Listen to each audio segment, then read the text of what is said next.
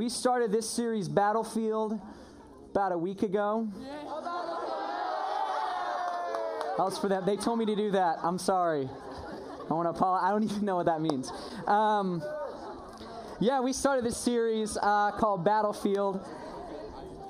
And if you missed it last week and you weren't able to be here, I got some really good news for you. We actually have that talk and many others up on our website, and there's a podcast as well. You can go to 12stone.com/H12StoneSL. The way that we do these series is that we talk about a certain topic for about 4 weeks, and each of the weeks kind of builds on one another. So if you missed last week, then tonight might not make quite as much sense for you. So if at any point during today you're like, what's he talking about, then definitely go listen to that. And if you fall asleep tonight, but you still want to listen to the message, then it's cool because you can go there as well, because tonight's message will be up there too. So as we started this series, this was kind of our bottom line, main idea of Battlefield, is the struggle is real.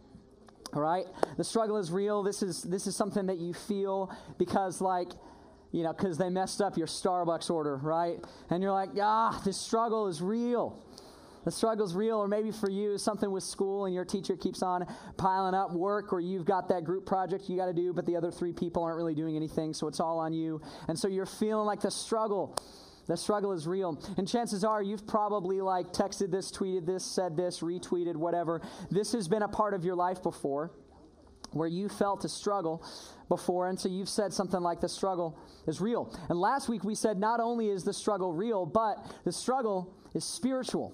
In other words, there's a struggle that you're going through and that I'm going through and that you're going through, and we're all going through different struggles, but underneath that struggle, there's a spiritual reality that you and I don't see. And that as we struggle, it's not just about him, it's not just about her, it's not just about the things that you're going through. There's actually something deeper at play. And then we even said this, we said, your enemy is not who you think it is. Because a lot of times when we get in a struggle with our parents or our friends, then we think the enemy is our parents, right? You think the enemy is your teacher, or maybe you think the enemy is him or her. It's your friend, it's your best friend, it's your ex-best friend, it's the girl that's lying about you, it's the girl that's gossiping about you. And we often think that that is our enemy, but your enemy is not who you think it is. Right? It's not who you think it is. And many of you might have walked away from last week and said, okay, I get it. But who is our enemy? Right? We all kind of got to the same page that there is a struggle going on. But maybe for you, you're like, who is our enemy? And maybe for those of you that have grown up in church, or the whole God thing is something that you've studied before, maybe you kind of read ahead a little bit and you were like, I think I know the answer to this. I think that our enemy, maybe he's referring to the devil, right? Or to is he referring to the devil or Satan? And the answer to that question is yes. It's exactly who I'm referring to. Last week we talked about who your enemy is not. Tonight we're going to talk about who your enemy actually is. So when you think of the devil or Satan or whatever you want to call him, chances are you think of something maybe like this, right? That this is kind of one idea we get for the devil. He's red. He's got a pointy tail, and he's got a bow tie, right? Because he's a upper class devil. Also, he's got a pitchfork, and I never really know why. Maybe because he's got some bales of hay that he's trying to get rid of or something. But this is kind of maybe one picture you get, that when you think of the devil, when you think of Satan, maybe this is kind of the idea that you get. And for this one, he's kind of happy too. He's giving you that look like, hey, what's up? So that's one idea. Maybe for you, when you think of the devil, you think of something like this.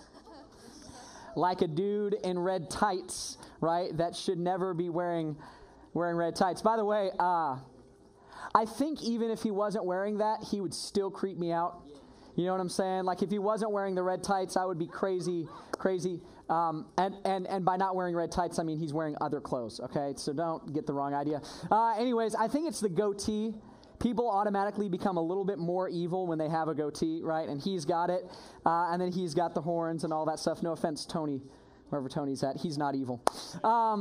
He's like, yeah, I am. Maybe for you, when you think of the devil, maybe you think of this right here, right? Those of you that just said, you're wrong. You're wrong. How many of you in this room are like, yeah, I think cats are the devil? Anyone of that mindset? We got some smart people in the room. Smart people. By the way, if you're a cat lover and you're like, aw, I love cats, so cute, I'm here today to tell you the truth, and the truth is that may be the devil. And I'm trying to save you from a life of you having about 30 of these roaming around in your house. Okay, I don't want you to be a cat lady, a creepy cat lady when you grow up. So this is an intervention moment. This is intervention for you. And then the thing is, like when it comes to like Satan or the devil, I don't know why, but there's some parents that feel like it's totally cool and totally normal to dress up their little babies that can't make decisions for themselves. Yeah, and so here's one example of that. Aw, right? How cute. How cute little Timmy, cute little like 1-year-old Timmy is dressed up as the spawn of Satan. There's something wrong there. Like, those are bad parents. Someone should call DFAX right now. Okay, this kid, we should pray for him. We should pray for him because like 30 years from now, he's going to be lying down on a couch talking to someone and saying, I think it started when they called me the devil, right? Like this is bad. This is bad. But see, for you, chances are you've got kind of this idea of who the devil is or what he kind of looks like, and I think Satan kind of looks like this. And truthfully, we get these like weird ideas of who the devil is, and they're so like fanciful and they're so kind of like cartoony that for many of you in the room, you've just assumed that he's not real, right? That he, like, there's no way he can exist. Like, in your mind, Satan is kind of the same thing as, like, the Easter Bunny or a leprechaun. Like, it's a really good idea, but it's not quite real. In fact, I did some research. I found this stat that 60% of Christians, okay, so these are people that follow after Jesus, 60% of Christians in the U.S. don't think Satan is real. That when you talk to people here in the U.S. that are following after Jesus and they love Jesus, yes they do, and they're all about Jesus, and they come to things like H12 or 12 Stone, if you ask 60% of them, say he's not real. And maybe for you, if we would be honest, maybe you fall in that 60%, right? Maybe in your mind you're like, yeah, the whole Satan thing is kind of a stretch, right? Like, it's just, like, I think we're too smart for that. I think we're all a little bit too sophisticated. I think we've moved beyond Satan. I don't quite think he's real. And the problem with this idea is as you look in Scripture, you just can't get away from the guy. It seems like all over Scripture, Satan is mentioned all over the place. In fact, I did about an hour, 2 hours worth of research, and I found out that, like, Satan is mentioned by name in 27 books of the Bible. Here are the 27 different books of the Bible that mention him by name. And then there's many other books of the Bible that actually refer to him, but they don't quite say his name. But these are the ones that specifically call him out by name. In fact, the very first book of the Bible that was ever written was a book by the name of Job. It looks like Job, but it's pronounced Job. I don't know why. You should ask him. Anyways, it's about this guy named Job, and there's 3 main characters in Job. It's Job, God, and Satan. So here in the very first piece of Scripture ever written, one of the main characters, not just mentioned, but the main character, is Satan. And then in the very last book of the Bible ever written, many of you know this, Revelation, we have Satan appearing again, and not only does he appear, but he's a main character as well. And then you've got Jesus, Son of God, who walked around on earth, and Jesus, who had all the knowledge of his heavenly Father. Jesus couldn't stop talking about him either. In fact, in all 4 of the Gospels, Matthew, Mark, Luke, and John, Jesus refers to Satan by name. Son of God refers to him. And not only does Jesus do that, but all the followers of Jesus mention Satan. So as you look in Scripture, as you look at these spiritual experts, every single one of them agree that Satan is real. And eventually we come to this conclusion, that belief does not determine existence. Belief does not determine existence. Here's what I mean. Your belief in something is not going to bring it into existence, and it will not keep it from existing. No matter how hard you believe something, it is not going to stop something from existing, and it will not bring something into existence. In fact, you can sit there right now where you're at, and you can believe with all of your heart that I don't exist, but I'm still here.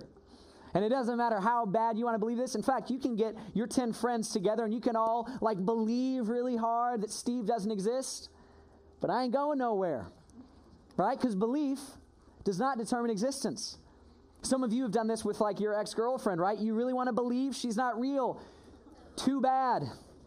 She's real. And yes, she still is in your class. You know what I'm saying?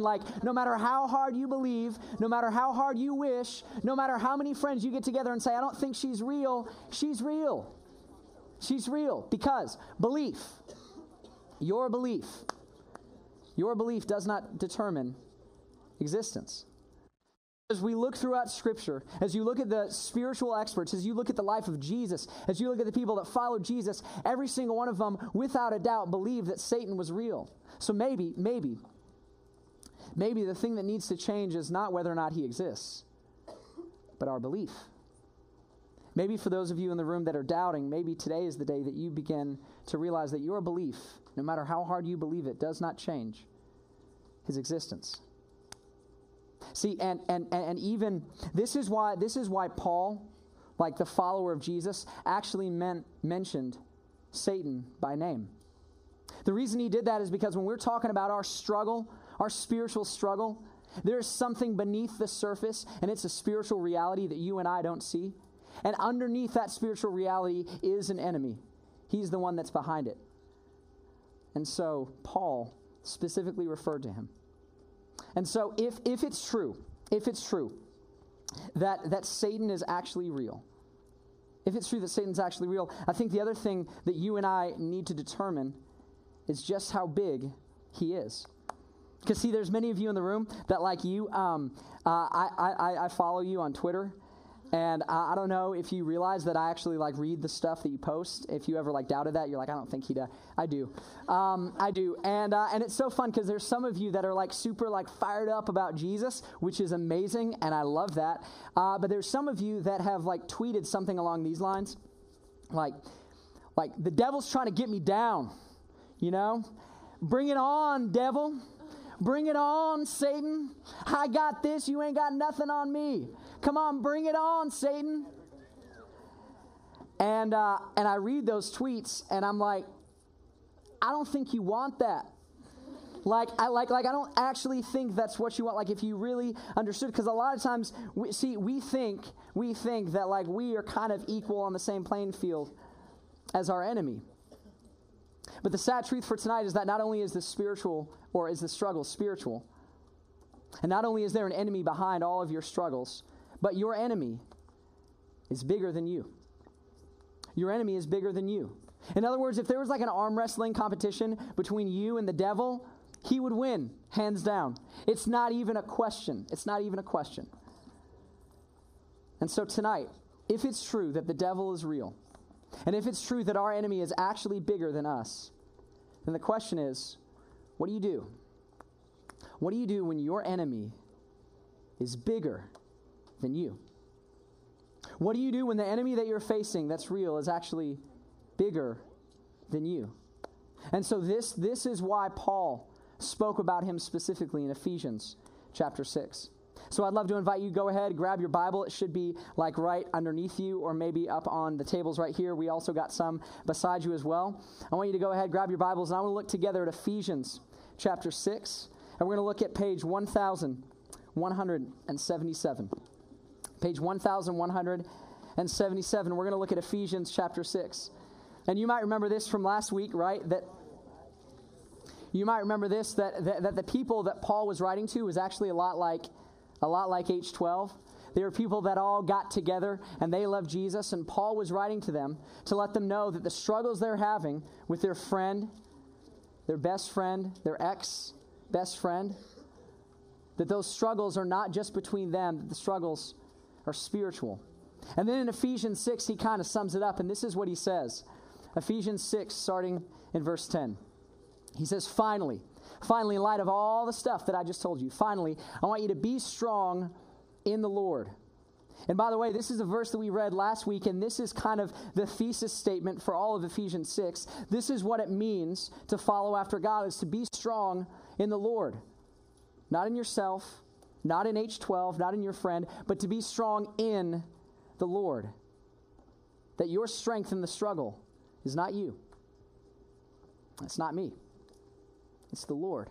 So he says, finally, be strong in the Lord and in his mighty power. And then he goes on to explain what that actually means. He says, so here's what I want you to do. Put on the full armor of God so that you can take your stand against the devil's schemes. The devil's schemes.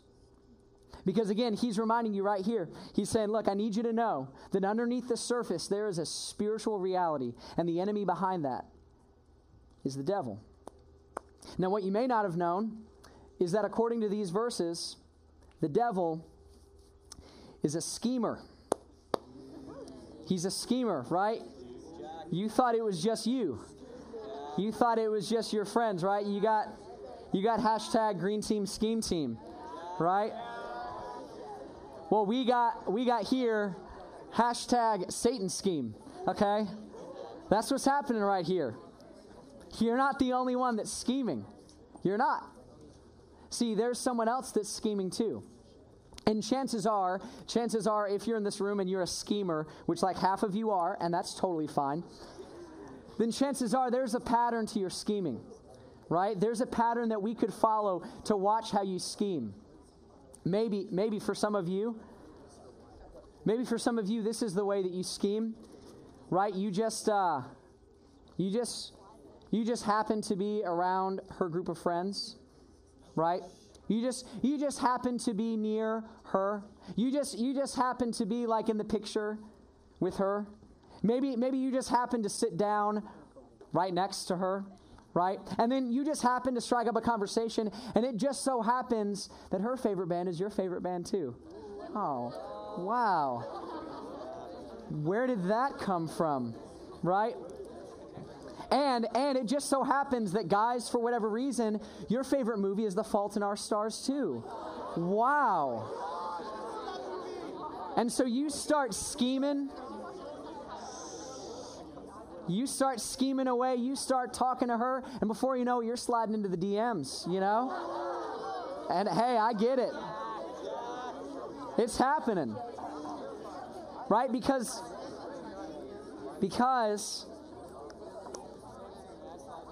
there's a pattern, to your scheming, right?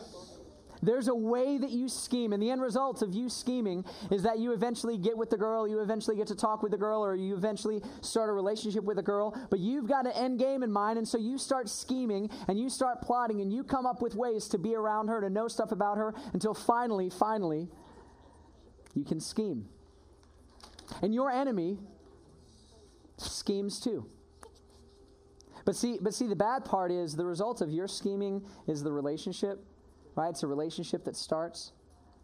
But the result of his scheming is more struggle and more heartache and more frustration and more depression and more broken hearts, more broken families, more broken relationships. That's the result of his scheming. And see, in the same way that you actually have a pattern to your scheming, Satan has a pattern as well. In fact, Jesus, Son of God, actually outlined what his pattern was. He was talking to his disciples. He said, I need you to know that there is a certain pattern to his scheming. And this is what he says in John chapter 8. He says, there is no truth in him. Talking about the devil. He says, when he lies, he speaks his native language. For he is a liar and the father of lies. And so when it comes to the way that he schemes, the primary way that your enemy, your spiritual enemy, the person behind all of your spiritual struggles, the way that your enemy lies or the way that your enemy schemes is by lying. And here's the really bad part about it. His lies are so good that you don't even know they're lies. See, for many of you, you're believing his lies, but you thought they were true. In fact, you've moved forward in life and you've made decisions based on things that you thought were true, but they were actually a lie from your enemy. His lies are incredibly believable. In fact, here's just a few of them. Maybe for you, you've believed this: I'll never be good enough. Maybe you heard that from your dad. Maybe you heard it from a teacher. Maybe you heard it from a friend or a person that you were dating. And then you started to believe this: I'll never be good enough. And you started believing it so much that you thought it was true, even though this is a lie. Maybe for you, you've been believing God could never forgive that. Maybe there's like some of you in the room that like you're super excited about Jesus and you've been following after Jesus and you love coming to H12 and you love raising your hands, but you would just rather not think about your past, right? You just want to move forward from this point on, because every time you think about your past, you think this: God could never forgive that. You think about 2 years ago or 3 years ago, or maybe even last year, 6 months ago, and you start thinking there's no way that God could forgive that. Maybe you're even thinking that I've been hiding this from God, and if God ever knew, He would never forgive me. Maybe that's the lie you're believing. Maybe there's some of you in the room that believe this: the temptation is too tough. I have to give in. Steve, the temptation is too tough, man. Do you know how difficult it is to be a 16-year-old guy? Do you know how difficult it is to be a 15-year-old girl? The temptation is too much. It's too tough. I can't do this. Steve, if anyone was in my situation, they would have given in too. I have to give in. I have no other choice. And that's a lie. It's a lie that you believe. Maybe for some of you, you believe the lie, it's only this one time. It's just, like, I know I shouldn't do this, but it's just this one time. I'm not going to do it again, I promise. It's just this one time.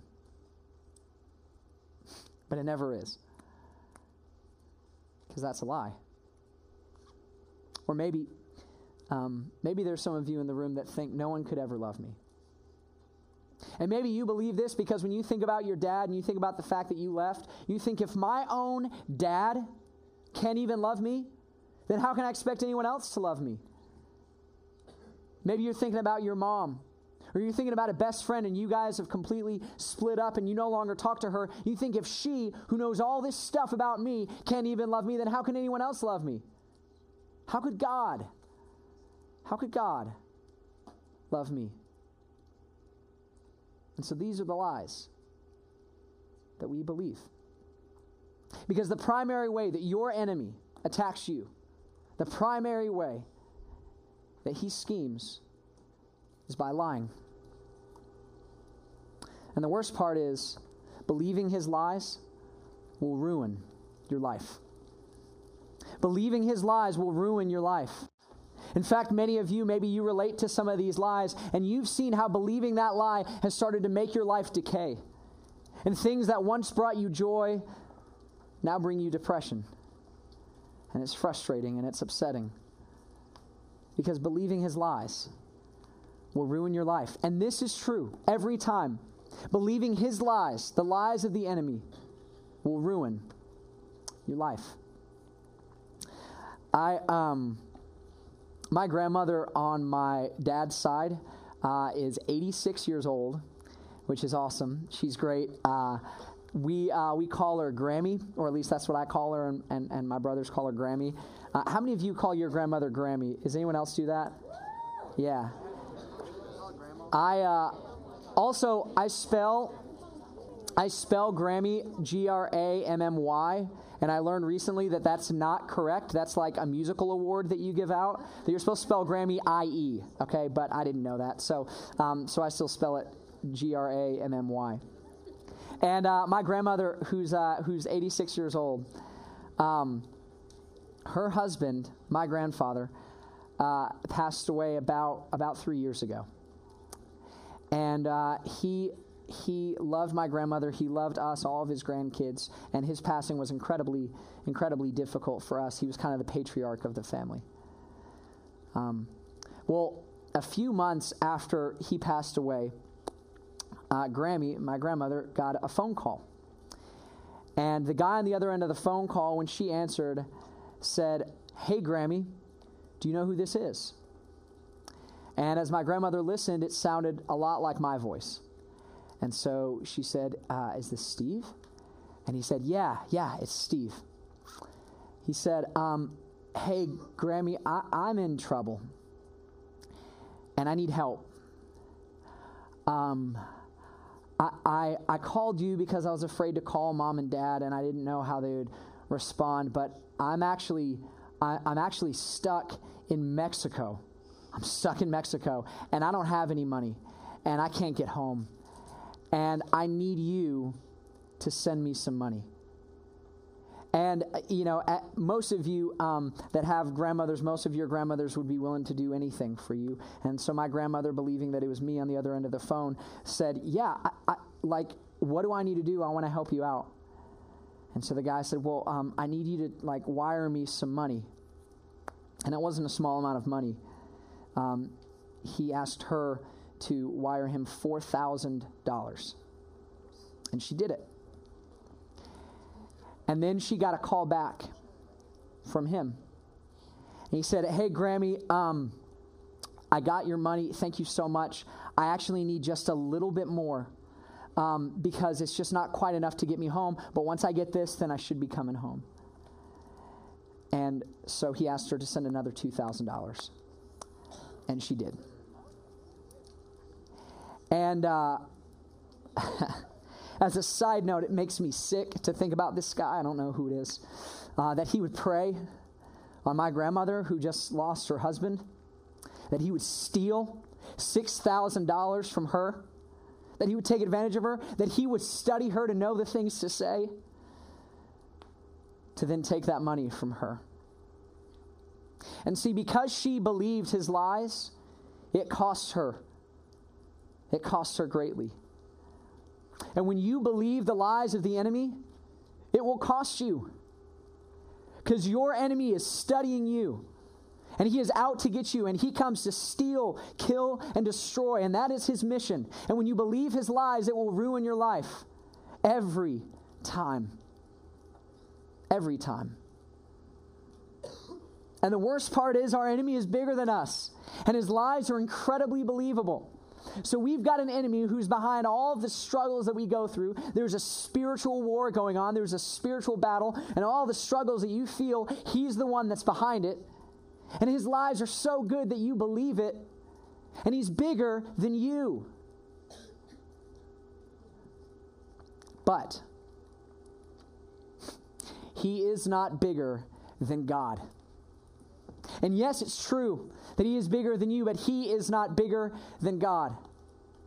And see, a lot of times we get this confused, and in fact, this is one of the main lies that we believe.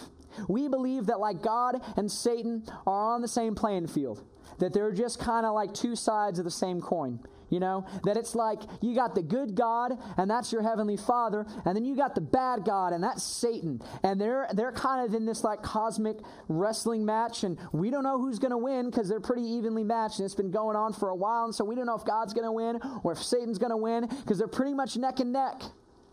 And that is a lie. That is a lie. See, the truth is this: God is greater than your enemy. God is greater than your enemy. In fact, there is no contest.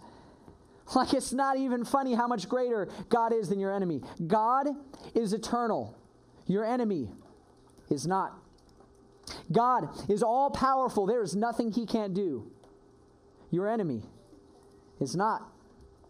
God is all knowing. He knows all things. He is wiser than anyone else. Your enemy is not. God is everywhere all at once, and your enemy is not.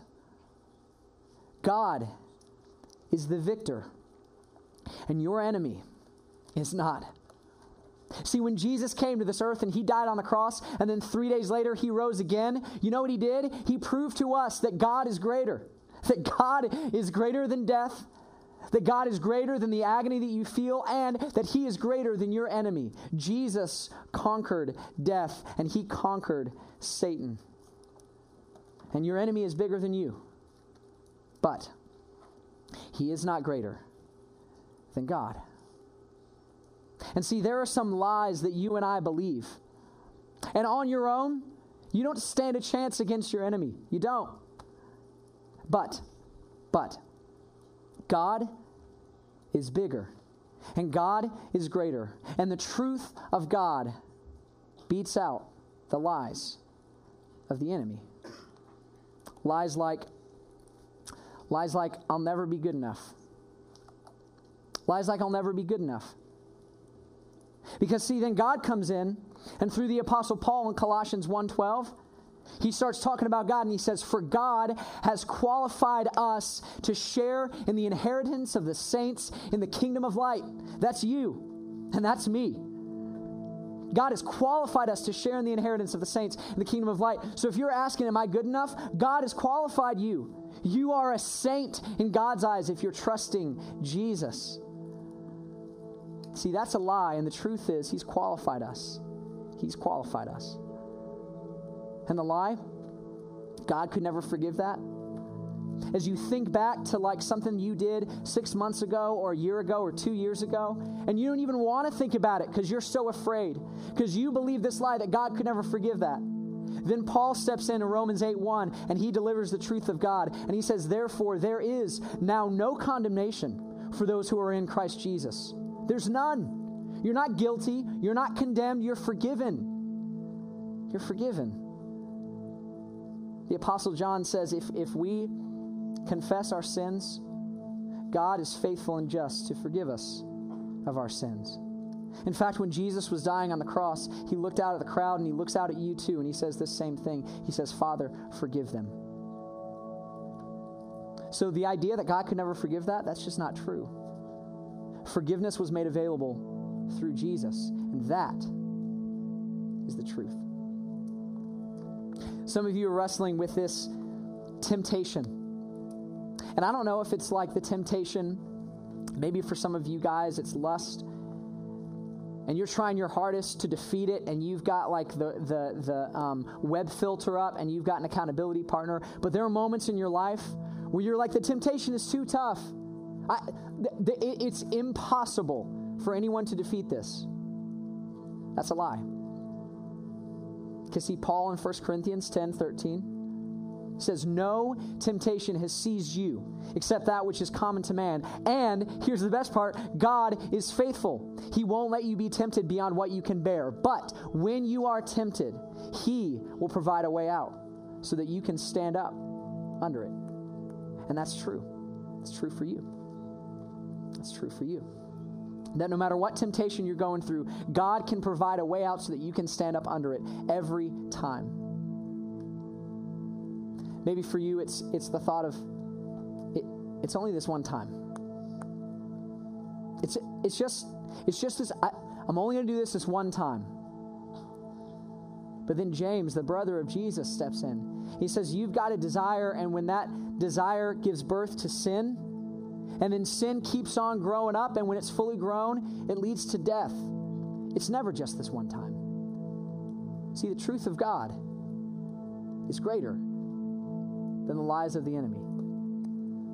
And then finally, no one could ever love me. And I think, for whatever reason, this is the lie that many of you believe more than anything else. That deep down in your soul, you think no one could ever love you. And when you think of God, you think, well, of course not Him. God could never love me. If my own dad can't love me, then how can my Heavenly Father love me? If my best friend won't hang out with me, then how could God love me? But then John steps in. John, a follower of Jesus, and he recorded words of Jesus. And Jesus was talking to His disciples.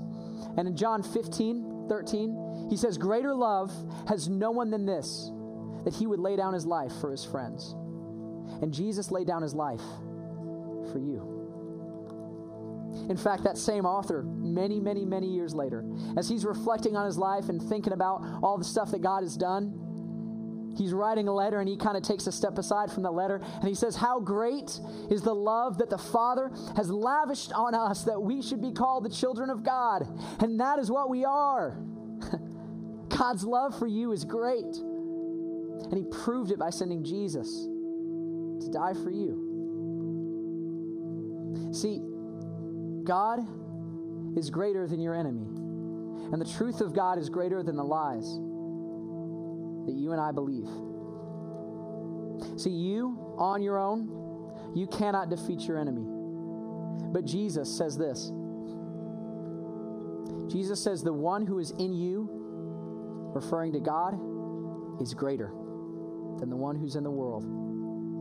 That if you have accepted Jesus as your Savior, God lives inside of you, and the one who is in you is greater than the one who is in the world. And all of these verses that we've been talking about are actually listed there in your teaching notes, and so you can take those home. And here's what I would say. If you're struggling with one of these lies, then tonight what you need to do is you need to memorize. You need to memorize these things. Maybe for you, you're struggling with temptation and you think there's no way I can defeat it. And the moment you start believing that lie, the moment the enemy starts whispering in your ear, then you know what you can tell him? You can say, there's no temptation that seized me except that which is common to man. Because God is faithful and he will not let me be tempted beyond what I can bear. But when I am tempted, he will provide a way out so I can stand up under it. And you need to know this truth because God is greater than your enemy. And the one who is in you is greater than the one who's in the world. Let me pray for you. God, I believe it's true that you are greater. And even though we're so tempted and so easily swayed into believing the lies of the enemy, I pray that tonight chains would be broken. That tonight people who may not have even realized that they've been lied to, maybe they didn't even realize that they had believed these lies, that tonight they would understand the truth of their enemy. And God, I pray that they would know that you are greater, and that the one who is in them is greater than the one who's in the world. Because the truth is, God, there's no one higher than you. There's no one greater than you. There's no one that even comes close. No one is as eternal as you. No one is as all-knowing as you. There's nothing that compares to you. You are holy. You are set apart. And we don't even stand a chance against our enemy, but greater is the one who is in us than the one who is in the world. And we believe that tonight. And so I ask, as these students get ready to sing to you, that you would solidify this truth to their heart, that there is no one greater